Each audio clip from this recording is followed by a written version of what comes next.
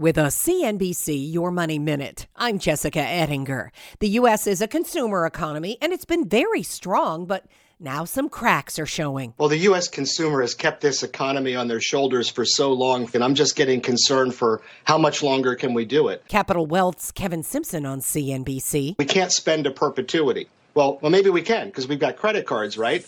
But the problem there is consumer debt right now is approaching $1 trillion.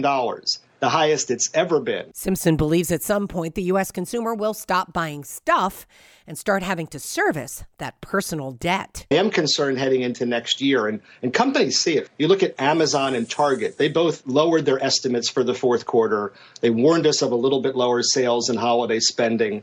Federal Express is an example. Instead of bringing on hundreds of thousands of seasonal workers, they're actually furloughing certain people. I'm Jessica Ettinger, CNBC.